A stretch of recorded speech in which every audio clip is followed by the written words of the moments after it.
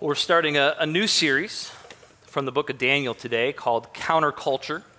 And we're going to be in this series until Steve is back from his sabbatical.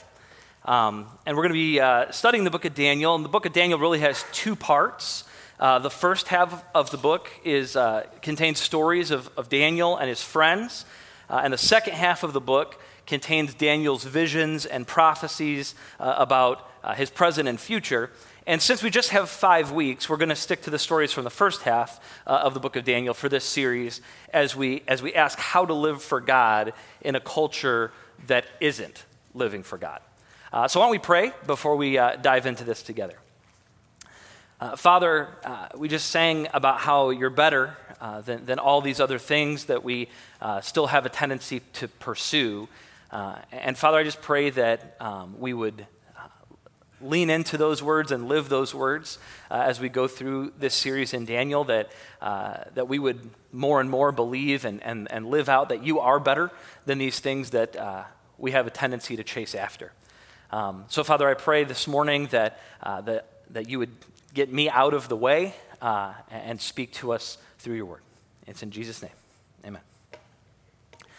So on January 5th, 2007, my family loaded the moving vans, and we left Michigan to head south to Decatur, Illinois. I was 27 years old at the time, and I had lived every one of those years in Michigan. I was born and raised just north of Detroit, so the Lions and the Pistons and the Red Wings are in my blood. And I guess the Tigers are too, but I find baseball boring, so I don't watch a lot of Tigers. My dad did some of his college education at the University of Michigan, so I grew up a Wolverine as well, which I know doesn't endear me to the Illini crowd, but, deal with it. I cheered for Michigan sports teams my whole life, as you can see, I still do. I eat Michigan food. I know that this is going to be a controversial statement in a room like this, but Detroit-style pizza is better than Chicago-style pizza. I'm just going to say that. And it's my truth. That's how I live my truth. If you don't believe me, if you don't even know what Detroit-style pizza is, I wouldn't blame you. Go to Champaign, hit up Jet's Pizza, and just get a pizza. And that'll be Detroit style, and you will thank me later. You'll love it. So Detroit style pizza is the way to go. I talk the way people from Michigan talk. I didn't realize that we have an accent until I got here, and y'all told me we do. By the way, I picked a y'all up from y'all. I never said that before I moved here. And so apparently we have an accent, and God called me to serve at this church in central Illinois, and my friend Steve came here before me, and he talked me into coming, and I'm really glad that he did. He talked me into it, and then I fought with God over it, and then God won, and I came, and I'm really glad that I'm here. But man, there are some cultural differences here than what I grew up, than what I was used to. And I guessed some of them coming into this. There's not a lot of Lions or Wolverines fans around here. I kind of figured that would be true. But there were some things that caught me off guard when I came down to Illinois. It's only a 5-hour drive to get here from where Sarah and I used to live, but I discovered that the language that you guys use in central Illinois is a little different than what I grew up with. For example, when my family first got here, when we went out to eat, a waitress asked my son if he wanted a cheese toastie. And I'd never heard of such a thing in my entire life. And I had questions. There was just an assumption that I would know what that was, but I had questions. Is it a food? Or how like when you go to a restaurant and they have a children's menu and they have like a goofy mascot on the children? I thought maybe Cheese Toasty was the mascot for like this children's menu, right? But no, it's a food, I found out. But I had more questions, right? I wanted to know, like, did every dish on this menu at this restaurant sound like it was named by a toddler? Like, did they let toddlers come in and name all of their, like, did they have a round crusty or a noodle saucy? Like, did they have goofy names like that? When Seth was old enough to go to school, his preschool teacher put out a supply list, and she told us that he would need his own crowns. Like, to make believe that he was a king? Like he needed some crowns? Literally, it was months before I realized she was saying crayons. No idea what she was talking about, that he would need to get a bag of crowns. What does that mean? And listen, I haven't given up being a fan of Detroit sports teams or the Michigan Wolverines. I won't say cheese toasty or crowns. You won't hear that coming out of my mouth. But I have embraced some things in Central Illinois culture. I don't want to make it sound like I'm completely oppositional to the place where I live. I do own, don't tell anybody, YouTube, I do own a University of Illinois shirt. I do now. And I wear it as well. And I do, truth be told, find myself rooting for the Illini when they're not playing a Michigan school. And so that's about as good as you're going to get from me on that front, but I've come a long ways. I now know what Casimir Pulaski Day is. Didn't know what that was before I came here. I know what it is now. And listen, here's the big one. I've come to believe that the horseshoe is the single greatest culinary invention of all time. I can't believe I lived 27 years of my life not eating horseshoes. That's time you just don't get back. You just can't go back in time and eat the horseshoes that you should have been eating. I've been trying to catch up on the horseshoes that I missed, hence the weight gain. So when you move to a new place, or even if you're just visiting a new place for a little while, deciding which parts of the culture to adopt and which parts to reject can be tricky. It can be, you can have some opposition if you don't fully dive in and live the way everyone else around you thinks you should be living. You want to be accepted, you want to belong, but you also don't want to give up everything from home, everything that you're used to and you grew up with. So how do you know? How do you know when to buy into the culture around you and when to stand up against the culture around you? And that's the situation that Daniel and his friends are in as we start the book of Daniel. They've been forced to leave their homeland, the place where they grew up in Israel, and settle in the palace of the king of Babylon, in a country that was Israel's enemy. And each new chapter in Daniel tells a new story with new challenges, and each time Daniel and his friends have to decide how will they interact with a foreign culture that's not their own. And so chapter 1 opens up with some background. We're going to start right at the beginning of Daniel chapter 1. In the 3rd year of the reign of Jehoiakim, king of Judah, Nebuchadnezzar, king of Babylon, came to Jerusalem and besieged it. And the Lord delivered Jehoiakim, king of Judah, into his hand, along with some of the articles from the temple of God. These he carried off to the temple of his God in Babylonia and put in the treasure house of his God. So the beginning of the book of Daniel happens during Babylon's rise to power.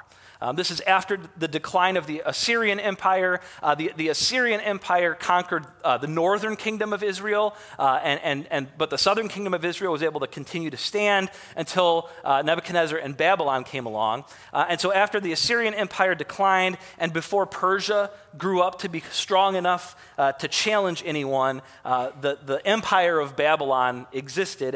And we know historically that the 3rd year of King Jehoiakim in Judah was 605 BC. Like a lot of times we read the Bible and it's just like, oh, we have to trust that this happened, but we don't exactly know. We know.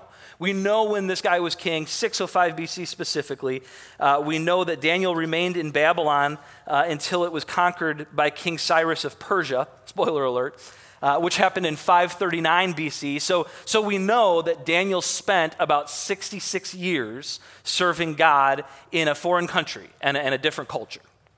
And the narrator in Daniel chapter 1 throws us right into the action. Nebuchadnezzar, the king of Babylon, has attacked Jerusalem, the capital city of the southern kingdom of Judah.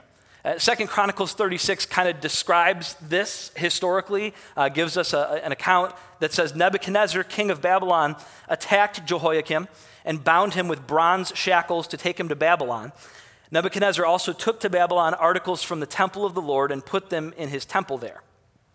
And so the king of Babylon, the leader of one of the most powerful armies in the world at the time, dominated Jerusalem, the capital city of God's people. And he took away some of their most prized possessions. He took captive some of the brightest young people in their culture. He plundered God's temple. And he took some of the articles, some of the items used for worship to display as trophies in his own temple. to show that not only did he defeat the nation of Judah, but he defeated the God of Judah. And we would expect God to have none of this. But that's not what happens. It appears that Nebuchadnezzar has power, and God's people, and God himself, don't. At least not compared to the power of Nebuchadnezzar. But the narrator has a different view. The narrator sees it differently. In verse 2, we read that the Lord delivered Jehoiakim into his hand. That Nebuchadnezzar was powerful, but that's not the reason he was able to conquer Jerusalem. That only happened because it's what God wanted. The Lord delivered. This was God's plan. So before we get very far into this first story in Daniel, just 2 verses in, we see that it's really God who's in control of the events of history. And this is important for people reading this book, Jews who are in exile from their land, watching their capital city be conquered, to see that no, God is still in control, God still has a plan, he hasn't abandoned you or given up on you. That would be encouraging. And each chapter in this book tells a different story, but every single story comes back to this, that God is sovereign, that God is in control, that God is in command. Even when it doesn't look like it, even when it looks like everything is falling apart and nobody's living the way God intends, we find out that God is still at work in the events of history. And so we pick up the story in verse 3. Then the king ordered Ashpenaz, I've been practicing my pronunciation this week, chief of his court officials, to bring into the king's service some of the Israelites from the royal family and the nobility. Young men without any physical defect, handsome, showing aptitude for every kind of learning, well-informed, quick to understand, and qualified to serve in the king's palace. He was to teach them the language and literature of the Babylonians. The king assigned them a daily amount of food and wine from the king's table. They were to be trained for 3 years, and after that they were to enter the king's service. Among those who were chosen were some from Judah: Daniel, Hananiah, Mishael, and Azariah. The chief official gave them new names. To Daniel, the name Belteshazzar; to Hananiah, Shadrach; to Mishael, Meshach; and to Azariah, Abednego. So this lines up with what we know about the Babylonian Empire from history, that when they conquered a nation, they took the leaders of the captured people into exile to use their skills and their resources in their own capital city. This is just kind of the way they did things, because as a growing empire, they were in constant need of new leadership and bright young minds. And so at the time that this happened, Nebuchadnezzar was trying to control Judah without actually taking it over. It's not for 18 years that he actually goes in and fully conquers the southern nation of Judah. So for 18 years, he's just trying to control them from a distance. And so he took the brightest of the young leaders to train them in the ways of Babylon. And the idea was for members of the upper class to fall in love with the Babylonian way of life and either return to positions of influence at home or stay in Babylon and lead the Babylonian way. And Daniel and his friends were part of this group from the royal family and from the nobility. And the fact that they were young, this word that they were young men, likely means that they were teenagers at the time, 14, 15 years old when this happened. And we know they were good looking, they were healthy, they were smart, they were the desirable young men of the upper class of Judah. So they were taken to be trained and immersed in the culture of their enemies. So kind of like high school, being trained in, anyway.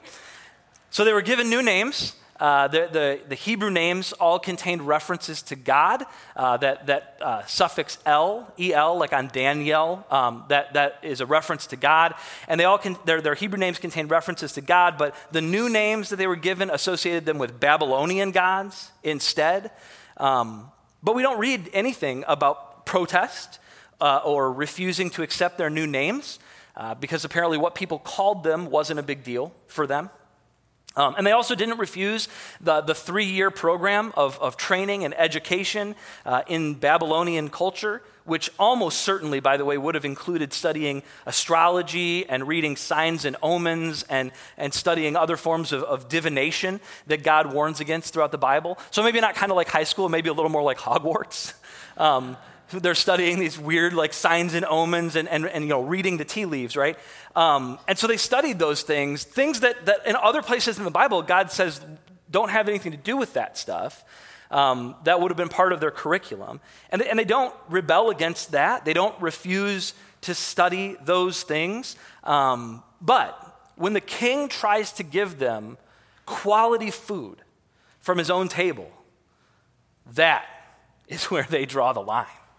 How dare you give me the best food in the country? Up to this point, they've given no resistance, right? They haven't, not that we know of anyway, no resistance to assimilation to Babylonian culture, to learning Babylonian ways, to letting people call them by Babylonian names. They've let that stuff go. They accepted their names. They've submitted to a foreign curriculum to study things that we know that God opposed. But when it comes to the king's food and the king's wine, Daniel takes his stand. And we should ask, why? Why this? Why choose this as the line in the sand that he won't cross? Well, to answer that, we need to keep reading the story. In verse 8, Daniel resolved not to defile himself with the royal food and wine, and he asked the chief official for permission not to defile himself this way. Now God had caused the official to show favor and compassion to Daniel, but the official told Daniel, "I'm afraid of my lord the king, who has assigned your food and drink. Why should he see you looking worse than the other young men your age? The king would then have my head because of you." Daniel then said to the guard, whom the chief official had appointed over Daniel, Hananiah, Mishael, and Azariah, "Please test your servants for 10 days. Give us nothing but vegetables to eat and water to drink. Then compare our appearance with that of the young men who eat the royal food and treat your servants in accordance with what you see." So he agreed to this and tested them for 10 days. At the end of the 10 days, they looked healthier and better nourished than any of the young men who ate the royal food. So the guard took away their choice food and wine they were to drink, and gave them vegetables instead. So what's so wrong with eating the king's food? Well, there's a lot of theories that are rolling around out there. It could be the kosher dietary laws of the Old Testament. That's probably the first thing that our minds go to. The idea that Daniel and his friends would not want to defile themselves by breaking God's laws about food. That God's very specific in the Old Testament about what his people can eat and what they're not allowed to eat. But if this is about staying kosher and following the food laws, why refuse the wine? God's food laws don't restrict anyone from wine unless they're taking a very specific vow in the Old Testament, which was somewhat rare. God's people are not restricted from wine in the food laws. And so saying no to the food and the wine doesn't seem like it's about that. So if it's not about that, maybe it was about rejecting food that had been offered to idols first. That was a common practice in the ancient world, that the best foods were offered to the gods and to the temple priests, and whatever was left after the offering would make its way to the king's table. And so if this is food from the king's table, it probably was used as a sacrifice to idols at some point. And so maybe this was a protest about, I'm not going to eat anything that's been offered to an idol. But listen, Daniel doesn't avoid all the food that comes from the palace. He does eat the vegetables, and the vegetables would have been offered to the gods too. This is all food that would have been offered as a sacrifice to the gods. So they eat the vegetables. It's probably not about that. Some people think that it was a political statement, that eating the food that the king provided meant that I accept that the king is Lord over my life. And so some people think that this was a political statement. But again, Daniel did eat some of the food. He didn't say no to, I will not eat anything that you provide me. You're not in charge. He ate some. He ate the vegetables. And so others get to this point and they say, well, it has to be that the Daniel fast is a biblical call to become a vegetarian. That Daniel and his friends were making a healthy lifestyle choice.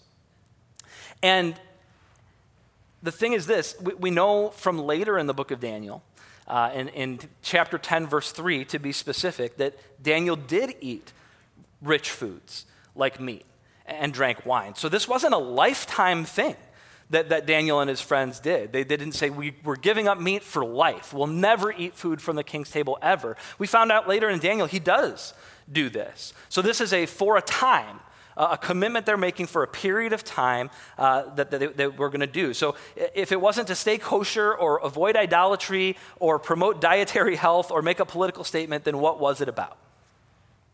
Well, here's my theory. Daniel and his friends are in the middle of a process of education and preparation for service in a foreign culture. Their minds and their bodies are being fed by Babylon. And if they do well, if they're successful, who gets credit for their success? The Babylonians do, the king ultimately. He gave them all the food that they needed to stay healthy, all the education and training that they needed to be successful in Babylonian culture. Why would they ever need God when the king can provide all that they need? I think they chose a different diet to remind themselves who is in control. To remind themselves that it's not Nebuchadnezzar that controls my life, even though it seems like it most of the time, but it's God. And there's a lot of things about their lives that these guys can't control. They can't control where they live. They didn't choose to live in Babylon. They can't really control how they dress. Their clothing is provided for them by the king. They can't choose what they get to study. They don't pick their classes, right? They're not selecting their courses. They don't even get to choose what name other people will call them. All of those things are choices that are taken out of their hands, out of their control. And they wisely choose not to fight over the things that are out of their control. But when an opportunity comes up for them to choose to be different than the culture around them, as a reminder about who's really in control in their lives, they jump at the chance. And right before Jesus went to the cross, he prays this really long prayer in John 17. And near the end, he says this: "My prayer is not that you take them out of the world, but that you protect them from the evil one. They are not of the world, even as I am not of it. Sanctify them by the truth. Your word is truth. As you sent me into the world, I have sent them into the world." And these verses are where we get the saying, in the world, but not of the world. In other words, Jesus wants us to live in this world and interact with our culture without letting our culture become our God. In the world, but not belonging to the world. And not everything in our culture is evil.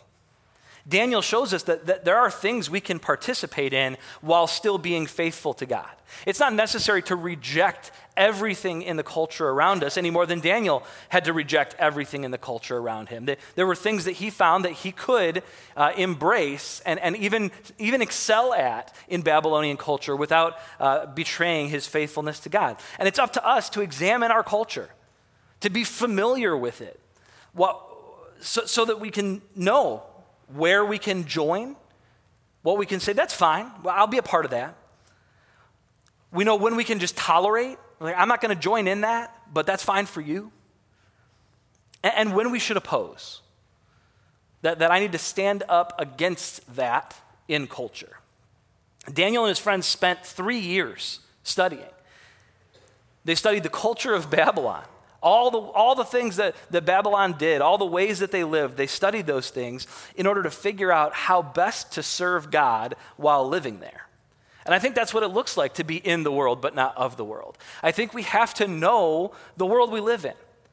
I get a huge kick out of church signs.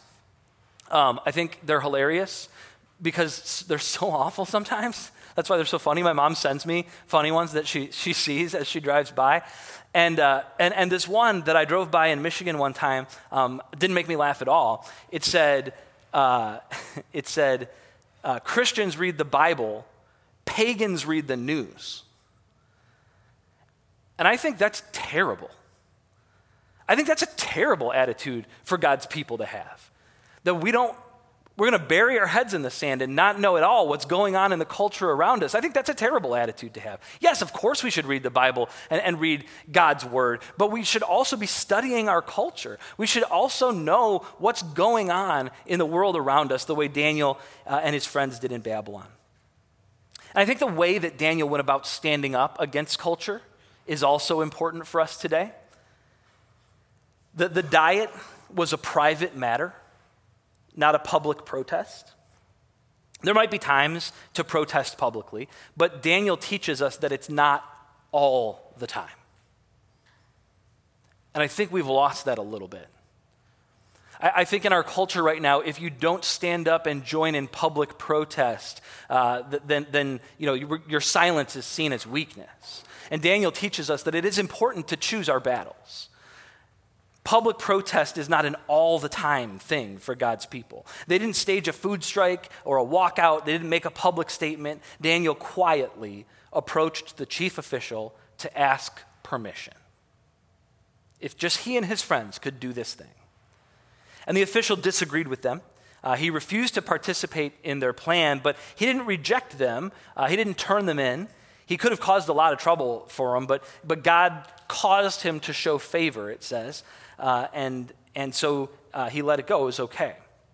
And since Daniel didn't make it a public issue, it didn't force his hand. He didn't have to rebuke Daniel publicly because the chief official at this point is the only one who knows that Daniel and his friends even want to do this. And so because Daniel approached it privately, it was able to stay private and not blow up in his face. And he was able to move on to plan B. He didn't panic or get angry or give up. He just chose a different strategy. Shows us that Daniel is wise. The Bible holds up Daniel as kind of this model of what wisdom, godly wisdom looks like, especially living in a foreign culture. He knows the right action for the right situation. He knows the right thing to say to bring about a godly result, even in an ungodly culture. And in this case, he turns to the guard that the chief official put in charge of the food, and he proposes a test, a 10-day test. Now, I'm guessing that the guard liked the idea, because and this is a total guess, but I'm guessing that the meat and the wine, the really great rich foods that Daniel and his friends were giving up, they had to go somewhere. They had to be accounted for somewhere. They couldn't just sit there, right? So I'm thinking the guard and maybe his family got a little extra portions on the side. So yeah, the guard's like, sure, 10 days, that sounds good. I'll bring this food home to my family. And the guard agrees, the test works, and Daniel and his friends eat vegetables for the glory of God for 3 years. And Daniel reminds us what Jesus said in Matthew 10 when he sent his disciples out to share the gospel. He says, I'm sending you out like sheep among wolves. Therefore be as shrewd as snakes and as innocent as doves. Jesus doesn't call us out of the world into this safe haven of rest and comfort. He says, come, he does say, come to me, all you who are weary and burdened, and I will give you rest. And so yes, he does comfort us. He does give us rest, but we're not to stay there for all time. He sends us out. And when he sends us out, he calls us to go out as vulnerable sheep into a world that's full of wolves. And so we have to find some ways to guard our hearts, ways that we can stay faithful to God, because otherwise we'll either be eaten by the wolves of the world or we'll become wolves ourselves in order to fight back with the world. And God doesn't want either of those things for us. God doesn't want us to be weak and eaten up by the world, but God also doesn't want us to rise up and fight fire with fire. Otherwise, Jesus never would have instructed to turn the other cheek, to pray for our enemies. And so we go out into the world as vulnerable sheep in a world that's filled with wolves, and we do it by being both wise and innocent. Shrewd as snakes, innocent as doves. We're wise when we know the ways of the world and we understand what might happen, how people might hurt us, how people might try to use us. We're wise when we know the temptations that we face, the things that might be coming, and we know how to escape them, how to avoid them. We're innocent when we keep our focus on God's way instead of getting our way. We're innocent when we change the world with God's grace and beauty and peace, rather than letting the world change us by hardening our hearts and running for protection and safety. We're called to be wise and innocent as we go out. We're not called to hide. We're called to engage. And Daniel teaches us that our struggle is not about making the culture Christian, but about how a Christian should live in the culture. The way Christians can interact with culture, it really boils down to four main strategies. We can resist it, we can embrace it, we can put up with it, or we can transform it. And many Christians choose resistance, picketing and boycotting and lobbying for legislation, sometimes even resorting to violence. Some Christians go the opposite route and they fully embrace whatever culture throws at them. They just become a disciple of the culture. Others try to keep the church and state separate at all times. So they follow Jesus in the church and they follow their political party everywhere else. And some try to transform the culture by working from within it to make it better using God's wisdom. And as nice as it would be for the Bible to tell us which path to take as we engage culture, it doesn't. It doesn't. And Daniel makes it even harder because he uses more than one of these strategies. Daniel stood against culture when it came to his diet, but he embraced culture when it came to his education. He also kept his protest quiet and personal, basically just kind of putting up with culture as he did his own thing. So Daniel teaches us that there's more than one way for a believer to engage in an unbelieving world. Every person and every situation is different. Each one calls for wisdom and action that will honor God. And fortunately, God didn't leave Daniel on his own. If we read the rest of the story, starting in verse 17, to these four young men, God gave. God didn't leave them alone. God gave them what they would need. He gave knowledge and understanding of all kinds of literature and learning. And Daniel could understand visions and dreams of all kinds. At the end of the time set by the king to bring them into his service, the chief official presented them to Nebuchadnezzar. The king talked with them, and he found none equal to Daniel, Hananiah, Mishael, and Azariah. So they entered the king's service. In every matter of wisdom and understanding about which the king questioned them, he found them 10 times better than all the magicians and enchanters in his whole kingdom. And Daniel remained there until the first year of King Cyrus. God gave. He gave them all knowledge and understanding. He gave Daniel the rare ability to understand visions and dreams, which will come in handy as we'll see next week. The gifts that God gave them made them 10 times better than all the magicians and enchanters who served as the king's advisors in Babylon, and it led to positions of influence and leadership in the culture. And God keeps working even when the culture keeps opposing him, and he invites us to join him in his work by living in the culture but staying faithful to him. God is working in history. At the beginning of this story, he delivered the king of Judah into Nebuchadnezzar's hand. He was in control of historical events. He's working for those who are faithful to him.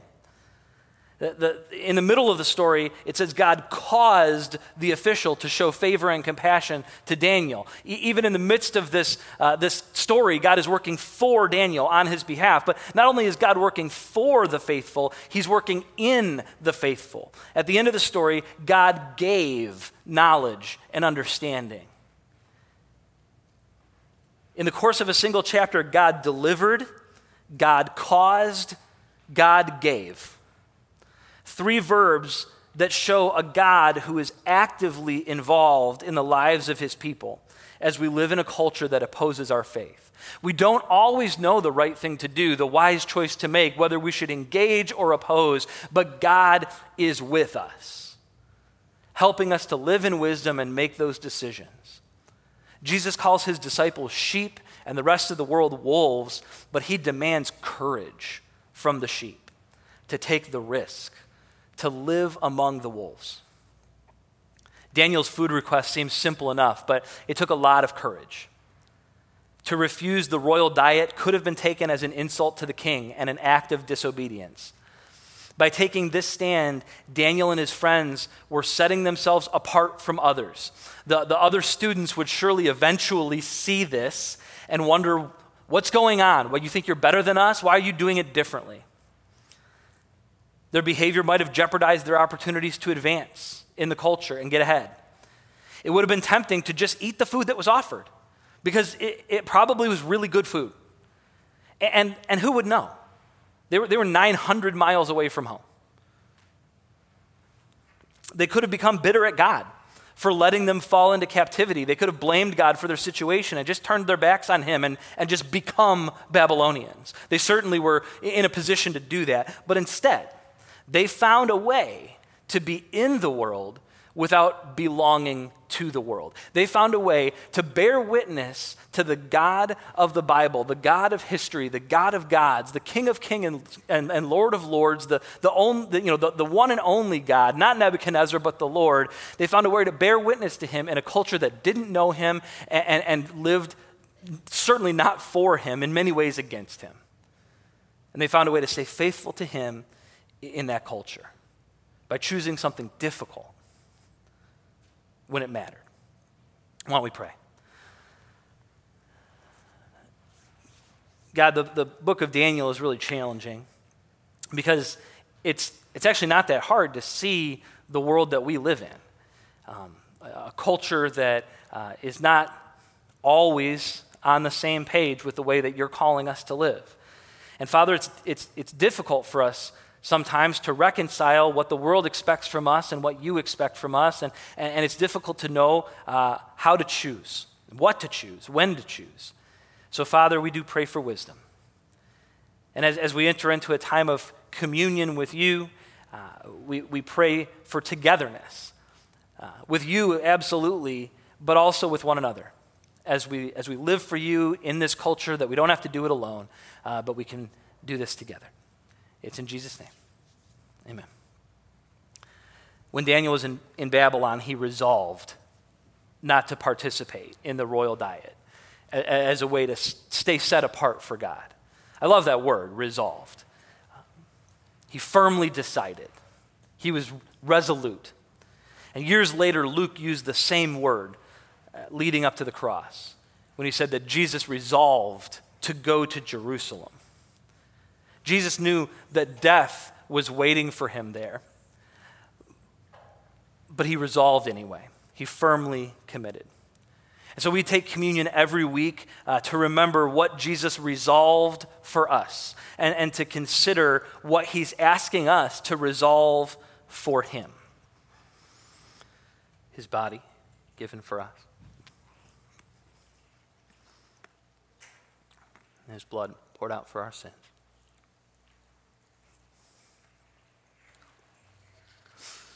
Amen. Daniel and his friends resolved not to eat the king's food, but instead to rely on God to provide. And so this week, look for ways you can resolve to do things differently than the world around you, as a reminder to rely on God to provide. Why don't we sing one more song this morning together as we're dismissed?